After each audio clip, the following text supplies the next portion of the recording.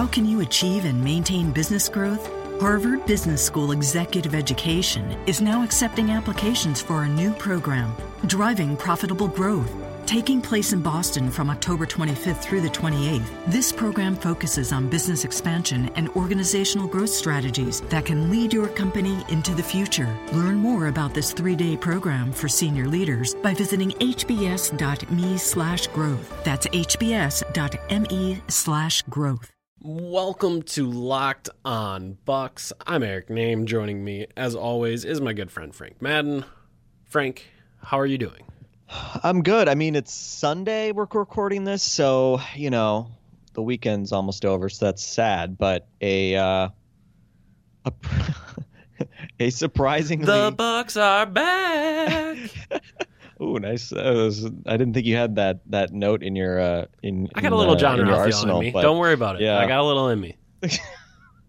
But yeah, I don't think we were expecting 2 wins in 2 nights for the Milwaukee Bucks this weekend against the Clippers and Raptors. No. But just another chapter in the weird and wacky 2016-2017 season for the Milwaukee Bucks. Oh, those zany Bucks. But yeah, they I don't even know. Of course they came out and did this. And I know throughout this whole week, when I talk to people, it's like, oh, you know what the most Bucks thing to do would be? Winning both those games handily over the weekend, and then going to Philly and dropping a game to the Sixers. Yeah, that would be it.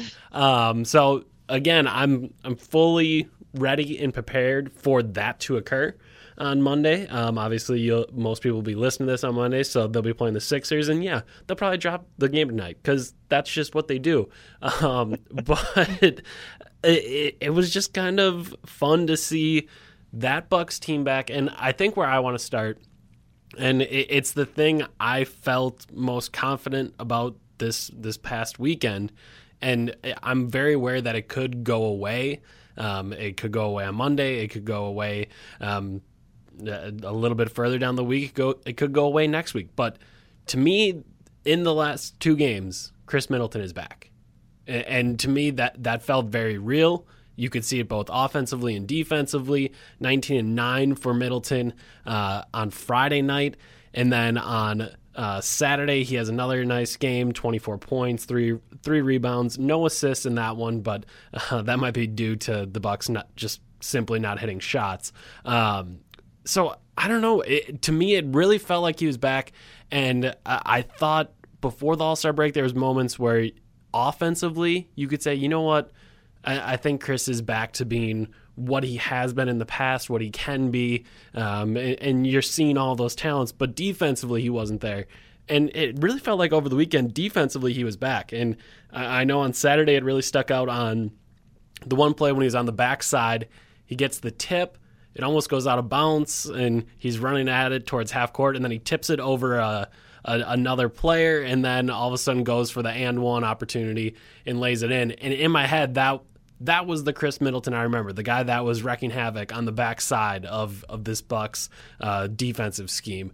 And it felt like on Friday and Saturday that Chris Middleton was back. And when that Chris Middleton is paired with this year's potentially defensive, all defensive team, Giannis Antetokounmpo, that's a scary defense. Yeah, well, it's funny. I don't know if I'd say scary defense, but I will say this.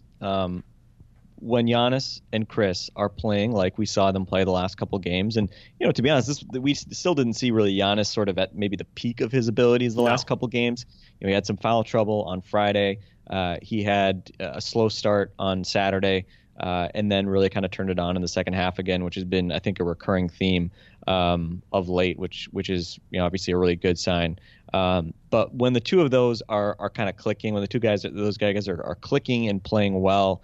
And again, as you said, I mean, they can play both directions, and when they're engaged both directions, it's going to make the Bucks, a competitive team. And again, I think, a lot of times that, at this point, identity-wise, what are the Milwaukee Bucks? I don't know, right? I mean, I think there's still a team that feels more like they're probably going to have to try to outscore you versus a team that, is going to, lock you down and win the game because they're going to start with defense. Like we didn't necessarily see that right against the Clippers.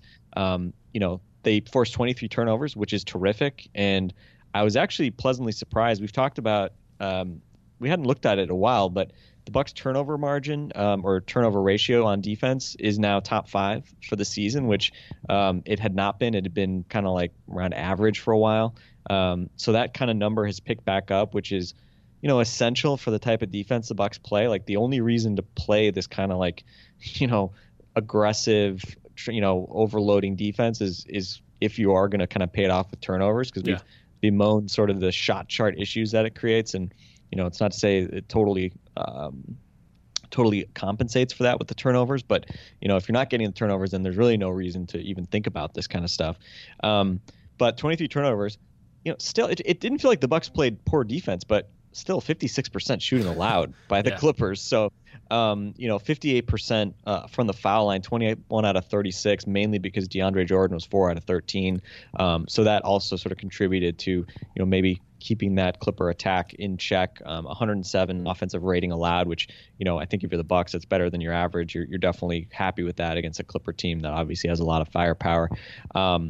But yeah, I mean, I think they were good enough defensively, and they scored. Again, what is it? Was it like a record since they've been keeping track, like the 41 points off turnovers by a Bucks team, or maybe it was a record against the Clippers or something like that. They absolutely punished the Clippers for all those turnovers. 17 fast break points, so not necessarily all in transition, although that is a good number in transition. And then obviously on Saturday, a bit different, against the Raptors, kind of a strange one in that. You go from 35 assists, which is phenomenal against the Clippers, to 16 against the Raptors, and you think, wait a minute, what were they doing? Were they playing iso ball? But really, I mean, they were playing basketball, sharing the ball the way you would want to. They were driving and kicking all night long, tons of open looks, but 6 out of 27 from 3.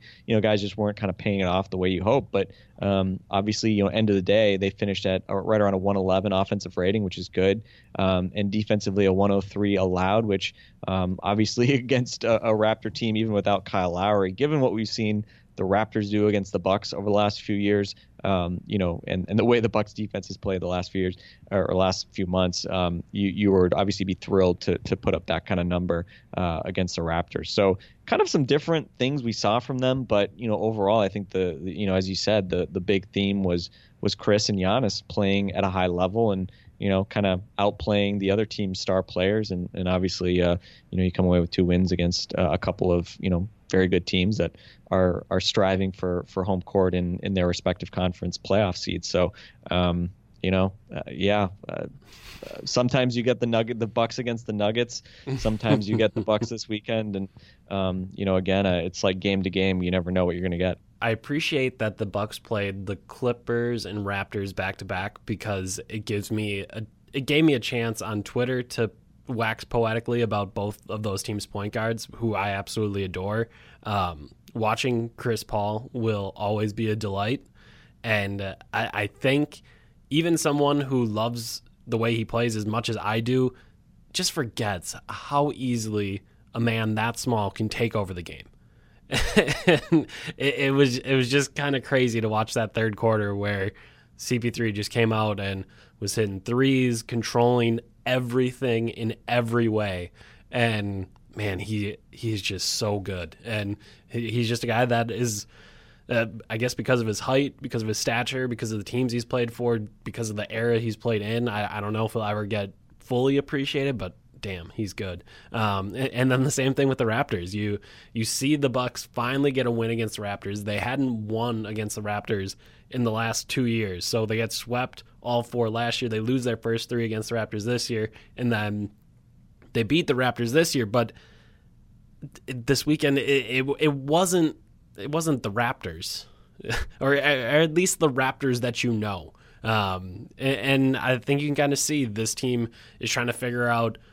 One, I think they would have been in flux before the Lowry injury, as they're trying to figure out how Ibaka fits in. And I know you were talking about it before we started recording, but man, not having Terrence Ross, Terrence Ross might not be the greatest player, but man, Terrence Ross always always found a way to get a bunch of open threes against the Bucks and just kill them every single time.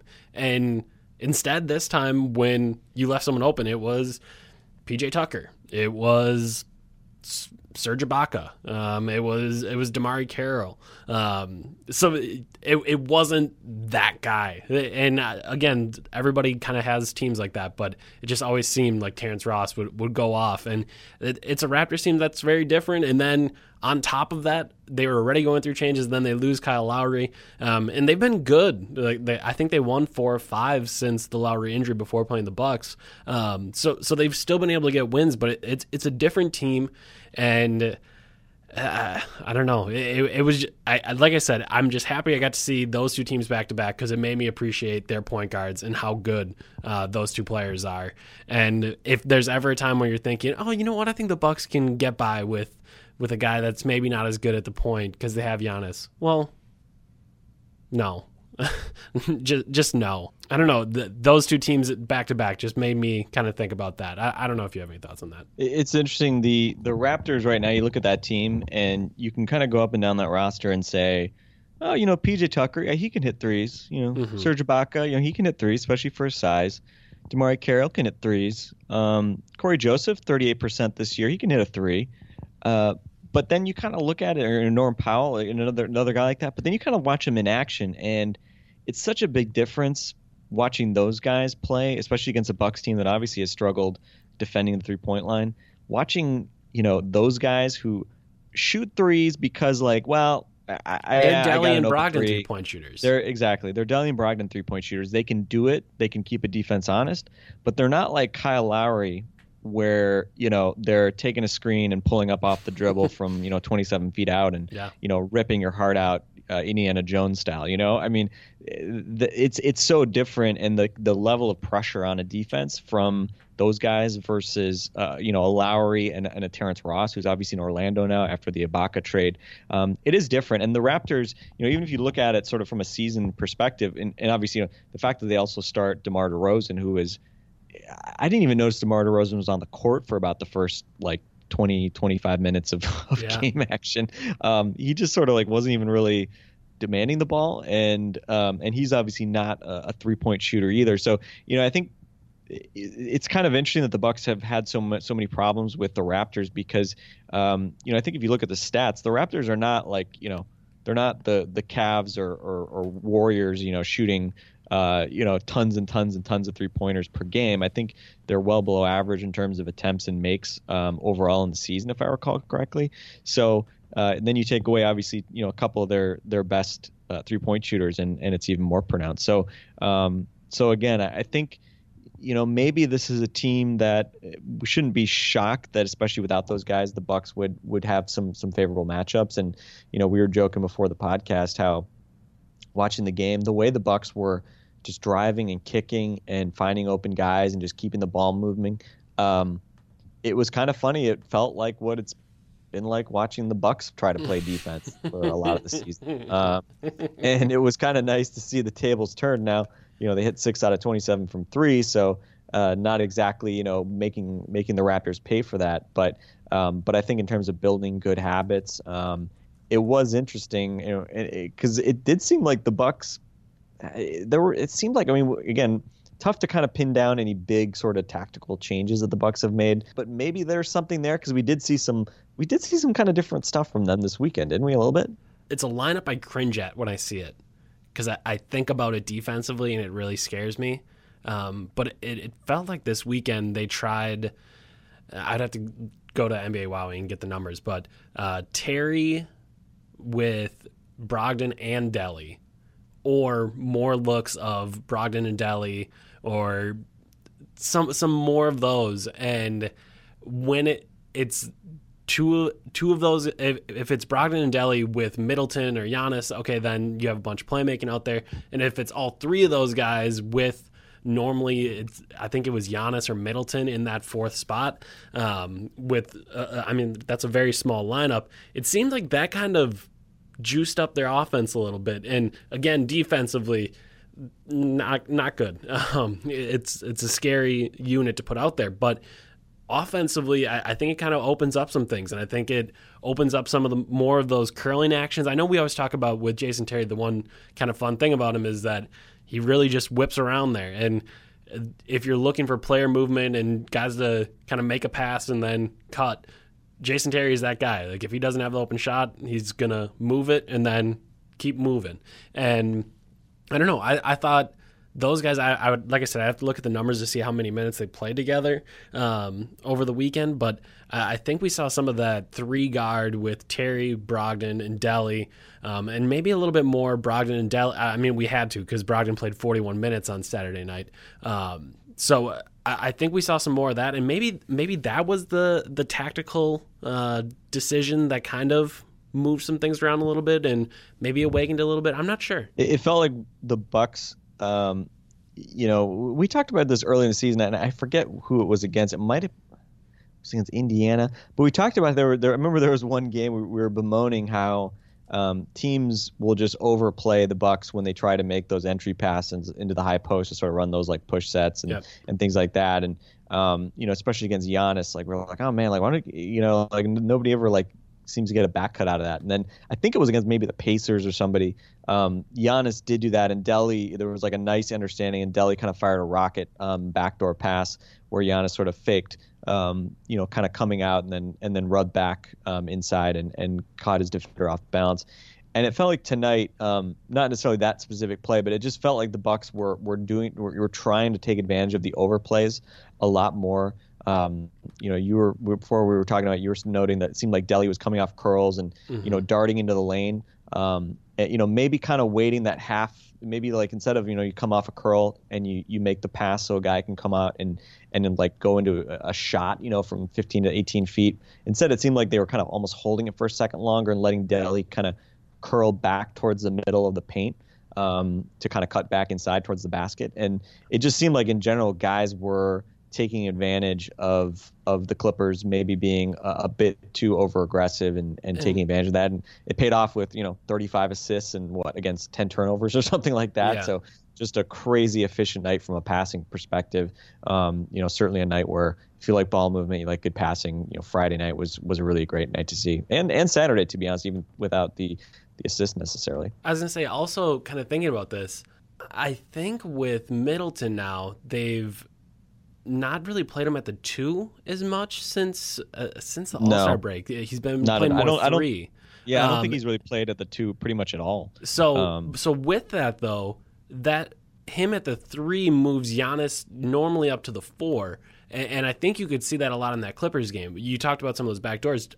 There's 2 I remember specifically, vividly, against Blake Griffin, and I think a lot of the time this year, I know I talked to Giannis about a little bit after the game, was that what was it like? Because there's been plenty of times where I ask him, what was this matchup like? And he always just like kind of ignores the question because he doesn't like to compare himself to other individual players. But like when I ask that question, it's Kawhi Leonard, it's Paul George, it's a wing or a guard that ends up covering him, and rarely a 4 that ends up on him. And throughout that night, to me, it stood out that, Blake Griffin is covering Giannis. And that's not something I think we normally see. I don't think we normally see 4s on Giannis anymore. In years past, I think we have, but this year, I think most of the time it's more 3s that are covering him. And in that Clippers game, I just remember him kind of faking as though he was going to set a ball screen for Delly, quick backdoor, and there was that one crazy acrobatic finish that Giannis had where it was Delly backdoor to him in the lane, and then he takes the contact from DeAndre Jordan, and I don't know how he finished it. But I do think, again, that's kind of a tactical shift where you see Giannis in a position that he's not really played a lot in, and you kind of see something that the Bucks haven't really shown a lot of this season. With I guess, and I guess it'd be because Middleton's there and at the 3 instead of the 2, and that kind of bumps everything up and makes their lineup smaller on the whole.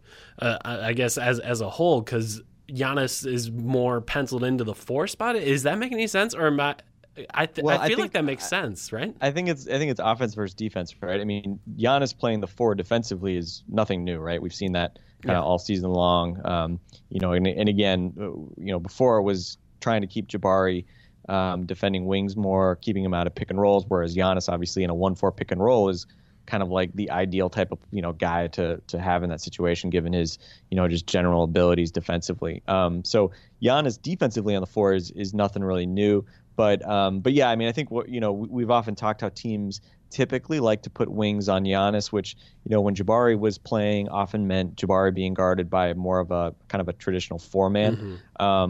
But yeah, I guess, I mean, I haven't thought about it as much of late in terms of like who is guarding Giannis.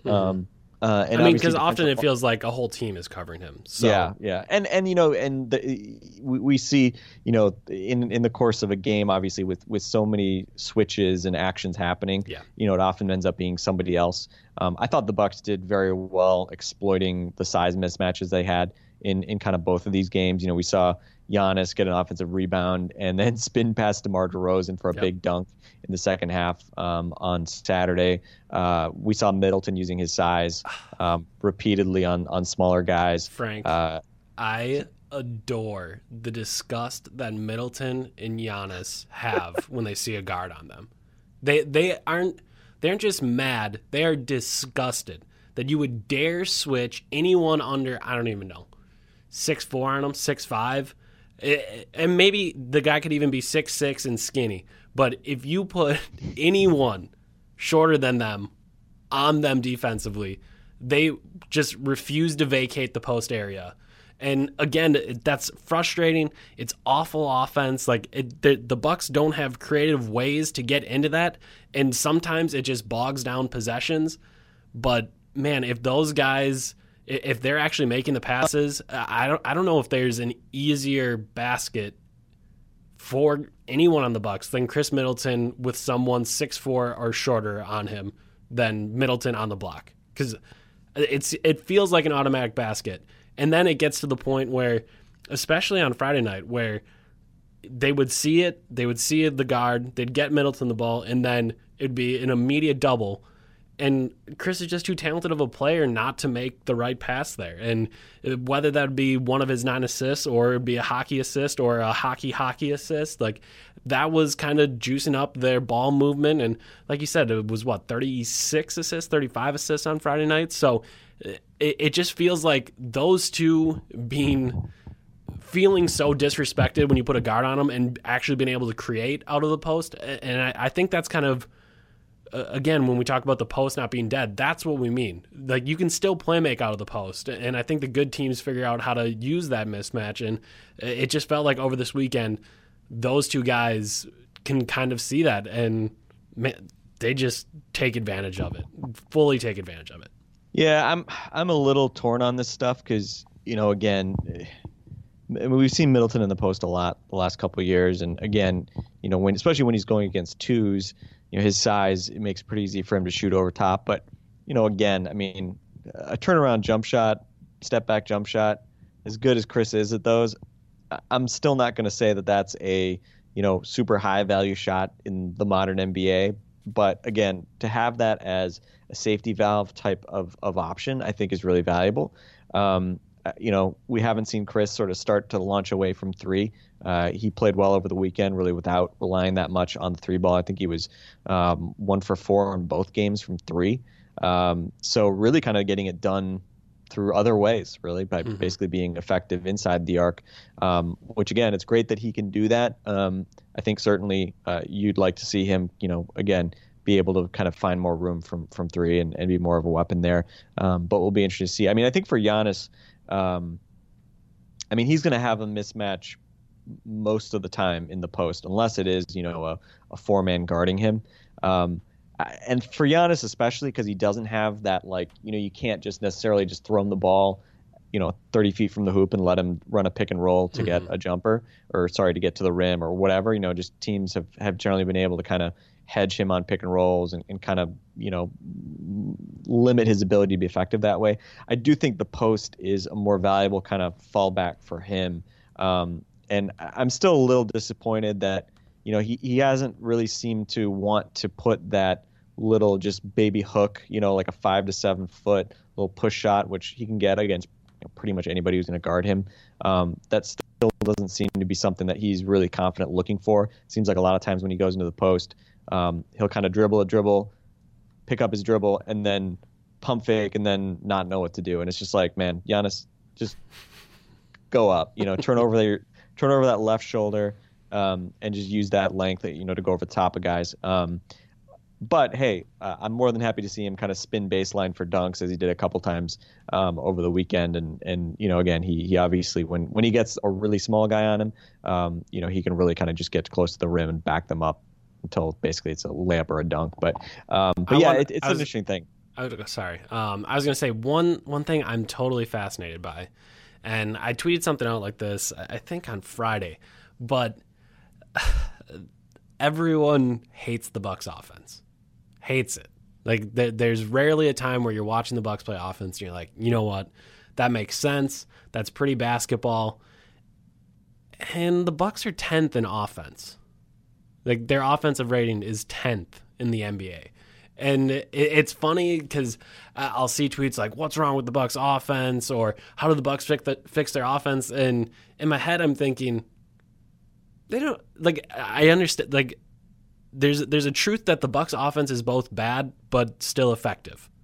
It's not pretty. It's probably not designed all that well, but Giannis is such an insane individual talent, as Jabari was offensively before he left, as Greg Monroe is, that these dudes just know how to score. And I don't know if the Bucks have had a guy like that in a while, let alone 2 or 3 guys that can just score. And it just makes offense easier. The Bucks offense is bad, but it's still the 10th most efficient offense in the league. And I don't know, it's just something that I've been fascinated by, because I think if I were to poll Bucks fans, and even Bucks fans that watch the Bucks all the time, and I'd ask them, how good is the Bucks offense? If you had to rank them 1 to 30, how effective is the Bucks offense?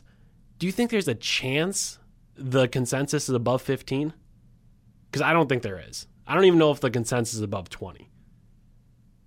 You mean like guessing the actual offensive efficiency of the Bucks? If I would ask Bucks fans, and even Bucks fans that watch regularly, I don't think many people would think it's in the top half of the league. Certainly not the top 10. I think that's fair, and I think and again, it's sort of like familiarity breeds contempt. I think in a lot of ways, and I think there's a lot of fatigue around. Certainly there are a lot of people who are, tired of sort of the Jason Kidd offensive and defensive approach, which, is by extension Joe Prunty's offense, Sean Sweeney's defense, and the fact that it's been kind of the same rinse and repeat for the past few years. And ironically, the offense has finally come around this season. Kidd has never had an offense this good in any of his previous coaching seasons. Defensively, obviously, we haven't seen, the return to what they were a couple of years ago. And I think, it's interesting. You look at how many more threes are shot now versus even 2 years ago. You kind of wonder, hey, this defense, maybe it did work 2 years ago, but things have probably changed so quickly that even 2 years later, this kind of like defense, and again, it may not require, you may be able to tweak stuff to be a little bit less sort of help centric, and maybe you can then be passable, because again, it's not like they're the only team that loads the strong side or whatever.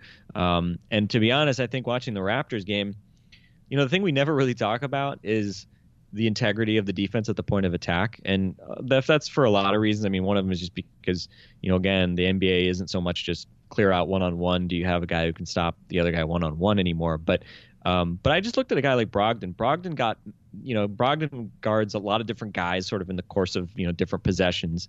He'll guard anything from 1 to 3. And,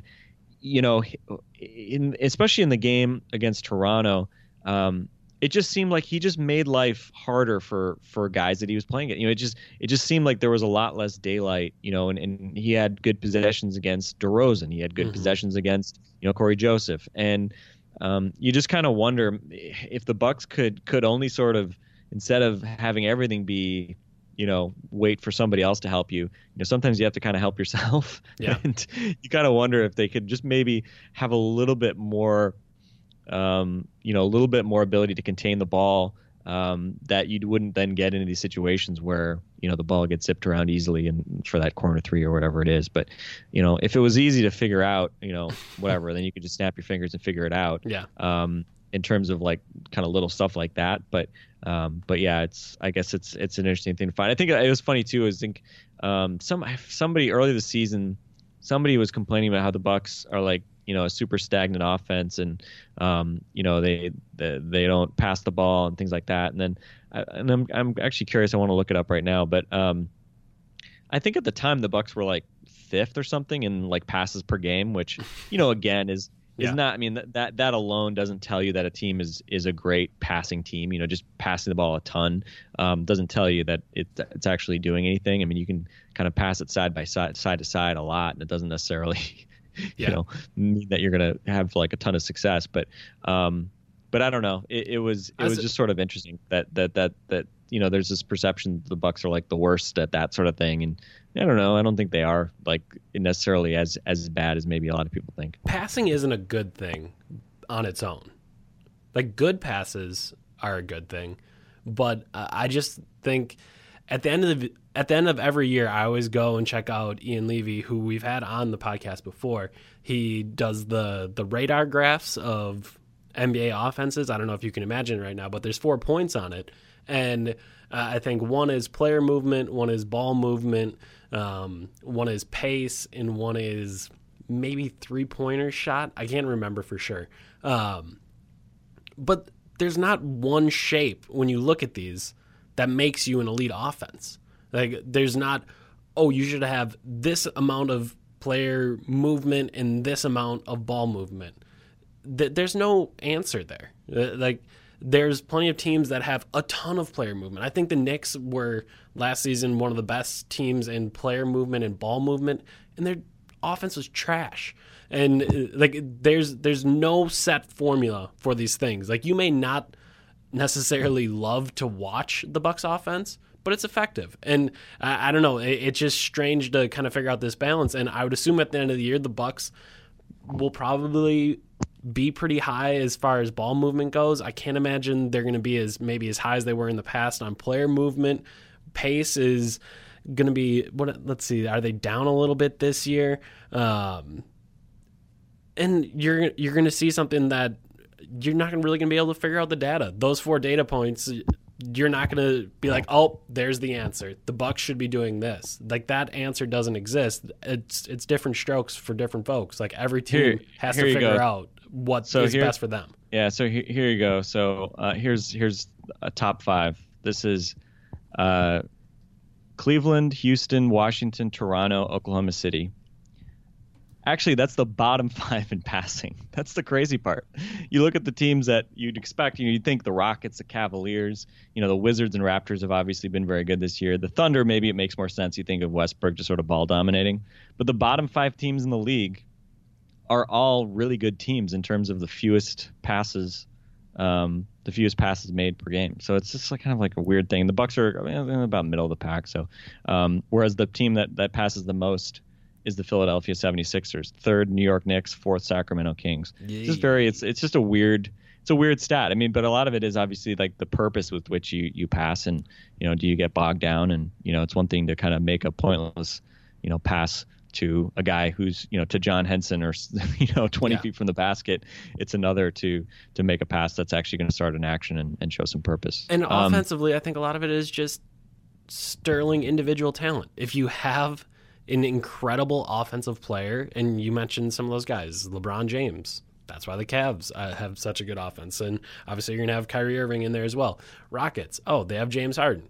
The Thunder, they have Russell Westbrook. The Bucks, they have Giannis. So as much as the X's and O's of offense can be interesting to talk about, and you can think there's new ways and there's answers there to juice up the offense and make it better, there certainly are. And I'm one that always writes about getting more threes from Middleton and figuring out new things. All those answers are out there, but at the same time, you just got to have good offensive players.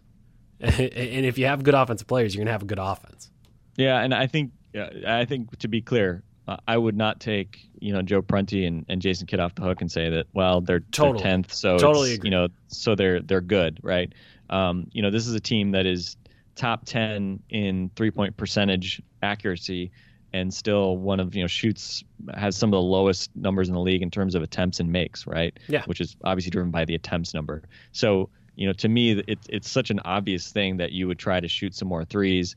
And again, part of that is personnel, maybe a little bit, kind of calibrating guys to have that mindset. But as we said, is Malcolm Brogdon refusing to shoot more threes, and Jason Kidd has no power over that? If that's the case, then I think you can have a conversation as a head coach to tell a guy to shoot more threes, right? Yeah. I mean, it's a rookie we're talking about. So I think that's part of coaching that I think, is an obvious one that they can do better. And, I think the Bucks have come around a fair bit. They are shooting, significantly more threes this year than last year. But they're still not really keeping up with, again, this trend in the league to dramatically shoot more threes. And, again, as long as you're shooting at a high percentage, I think it's fair to ask, you should probably keep shooting some more until you start going down in efficiency. So I think that'll be an interesting thing to watch, especially, when you think about roster construction kind of moving forward. Thon Maker being a guy who obviously will shoot, a significant proportion of his shots right now are threes, as they should be. Didn't have a good weekend from three. But he should be shooting from the perimeter. And I think, again, if Giannis is really the 4 on both ends, and he's playing with, Chris Middleton at 3, and then, 2 more guards beyond that, then you should be seeing a lot more lineups that are very much, spacing around Giannis type lineups. And maybe that is a reasonable segue for talking about. I'll do it. Let's go. The newest, the Wizard of Haas, Spencer Hawes, seeing his first extended action of the night against the Raptors on Saturday. Haas just kind of showed up, hit 6 out of 7 shots, 16 points, 8 boards, plus 14 at a block in 17 minutes. That's going to be the Spencer Hawes game, right? There's not going to be another one like that this year, is there? I would just say this. Let's be very careful to expect Spencer Hawes to be doing this regularly, because Spencer Hawes has been around a very long time, and Spencer Hawes is an NBA player. But there's a reason why Spencer Hawes gets traded basically every year.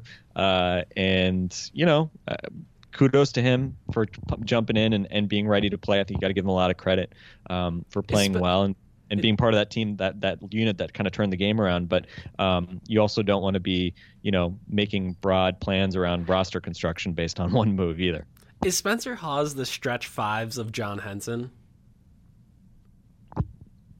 You mean Oh, that's interesting. So whereas Henson, is he the stretch 5 version of what John Henson is to sort of shot blockers that never really kind of make the impact you want? Is Spencer Hawes the stretch 5 sort of type guy? I think that's fair. I mean, I think he was shooting 30% from 3 this year. He just seems like the type of guy like Henson where you see a couple games, you may see sporadic, you're just going to see the highlights. You're an outsider to this team, you're not watching them every night, and all of a sudden there's a month stretch, and 5 times in that month you see, man, Spencer Hawes was killing it from 3 tonight. That dude, he must be really good for his team and really stretch the floor, and man, that's a guy I'd like to have on my team. Or you see John Henson 5 times in a month have 4 blocks and be like, oh man, he's so good at protecting the rim. The numbers tell me the same thing. This guy could really help out my team.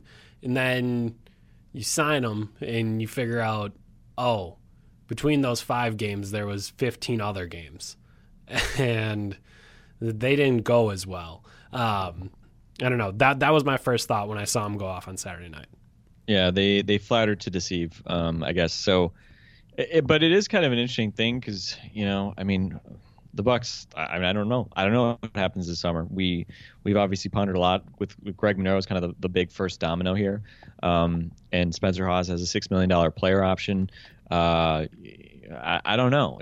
That's probably a good over/under number. Like, at what number does Spencer Hawes opt in versus opt out?